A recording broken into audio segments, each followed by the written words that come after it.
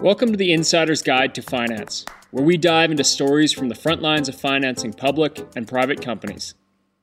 I host seasoned CEOs, fund managers, bankers, brokers, and business experts who will answer your questions about how to properly engage investors, finance opportunities, and build outstanding success stories. We dig into the educational how-tos and mechanics of structuring good deals. You'll also hear about strokes of luck, tense negotiations, and the pressures of closing, while also getting insights on how to best navigate the public markets.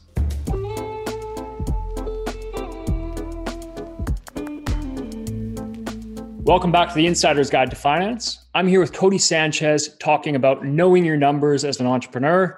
This is the first part of a three-part series.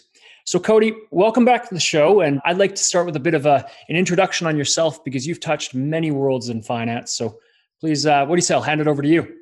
Well, perfect. That sounds great. Thanks for having me. Well, I think last we talked, the thing that we focused on the most was my main business, which is Entourage Effect Capital, where we are, a $200 million growth equity fund in the cannabis space, invested in 67 companies to date across the spectrum, which has been really fun. And man, is the world accelerating right now. So that's the main business. And then right in about January of last year, I launched a newsletter called Contrarian Thinking, which has been a fun way to have conversations in a world shut down with people who are looking to think critically and cash flow unconventionally. So we've built that up to about 100,000 subscribers, which has been a blast, and continue to have conversations about how to invest, how to diversify investments, what's going on in the world, and have built a couple little media businesses around it. Fascinating. Yeah, it's good stuff. I really like how, from your early career in Goldman Sachs and Vanguard through to what you're doing now with the Entourage, and that reaching out and touching and working with even down to small business. I think it's really interesting, your full experience there. So what is so important for all entrepreneurs to know is how to manage their numbers and then how to communicate those numbers. So the three-part series is what we're going to get into. I want to ask you to start off with what makes one small business worth more than another, and in relation to how they report their figures.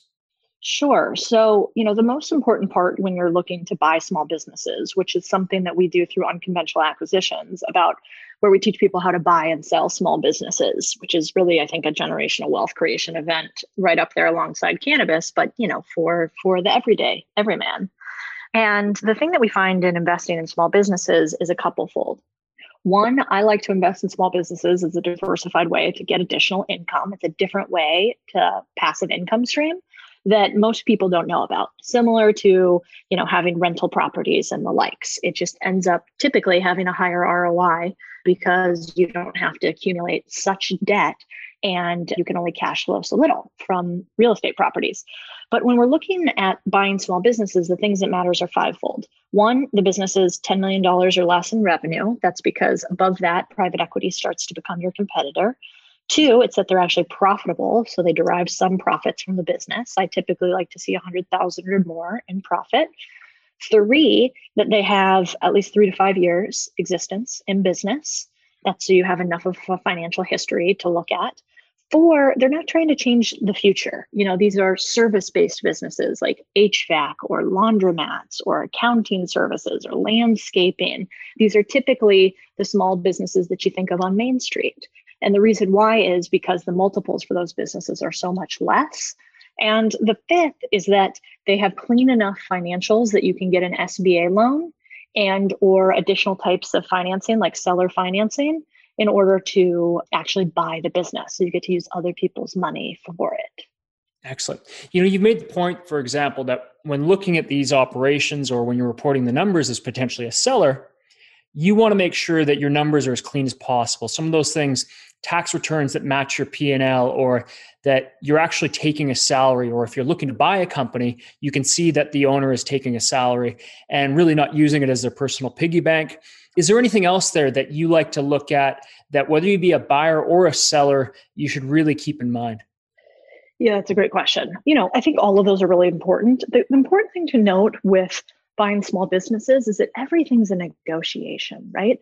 And so in buying small businesses, you are actually, if you have, let's say, a business where they don't have the owner take a salary, and typically what that means is that then the owner is trying to get you to pay X for a business without subtracting his salary from the profits. Small businesses are bought on a 2 to 3x profits multiple typically.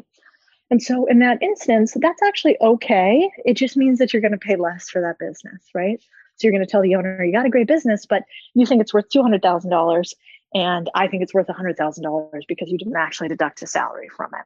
So everything in small businesses is just a negotiation. And we've talked about this before, but my saying is that you can have one of two things in a negotiation. You can have your price or my terms, or you can have my price and your terms. And typically you don't get both. And I always like to control the terms if I can, because the price is what usually sellers focus on, but the terms have the biggest outcome to affect the price. That's awesome advice. What are some of those terms? What would you use as levers there? Yeah. So for instance, in a lot of businesses, people are scared to pull the trigger because they don't know if the past will be the future, right? So you buy a business that did $200,000 in profit last year, you're going to buy it for 2 times that. So you'll buy it for, $400,000. And now you need to make sure that over the next 2 years, it makes at least $200,000 a year. So you can, break even on it in year 3 and then start cash flowing $200K after 3 years. That's pretty good. But what they get nervous about is that might not happen. And so the terms that I would put on it are things like milestones or tranche-based financing. So you could essentially say, hey, I'm going to pay you $50,000 each quarter that you hit the revenue metrics that we've agreed upon. And so as long as you hit those, I'll start paying you out your amount. Now, if you don't hit those, then we adjust the price on the downside.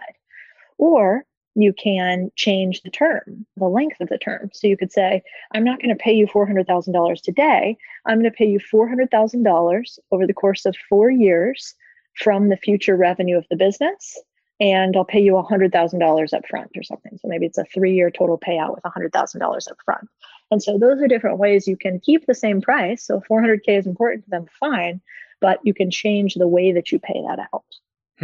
Excellent. Everything here talking about valuations comes from the entrepreneur who's built the business and having to know their numbers versus the person who's looking to buy the business and understand those numbers. For either person on either side of that equation, where do they go wrong? Where do they go wrong in managing those numbers or managing the analysis of those numbers? Yeah, the main ways you can go quote unquote wrong are just not keeping clean books and an ability to really see what the business is worth, meaning that you decrease your cash usage, you use as much credit cards as possible.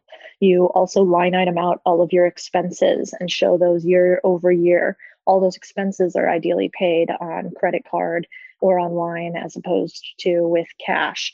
Everything you do when you have clean books is remove uncertainty, and uncertainty is what decreases your price. And so if you can increase more certainty into your business through clean financials, you'll just get more money out of it, period. And so that is the biggest thing that business owners miss. Excellent. Well, let's wrap this up for part 1 of a 3-part mini series about knowing your numbers. In the next, we're going to talk about knowing how to pitch, your projections, and really what it means to potentially raise money, whether it be for a small business or a large VC-backed business. So stay tuned for that. Thanks for listening to this episode of The Insider's Guide to Finance. If you enjoyed what you heard, please share this with your friends and colleagues so they can benefit as well. You can also subscribe and leave a review on iTunes or the Play Store. Your support there is really appreciated. For future episodes, if there's a question, topic, or specific person you'd like me to interview, feel free to reach out. You can connect with me on LinkedIn or through my website at creativereturn.ca.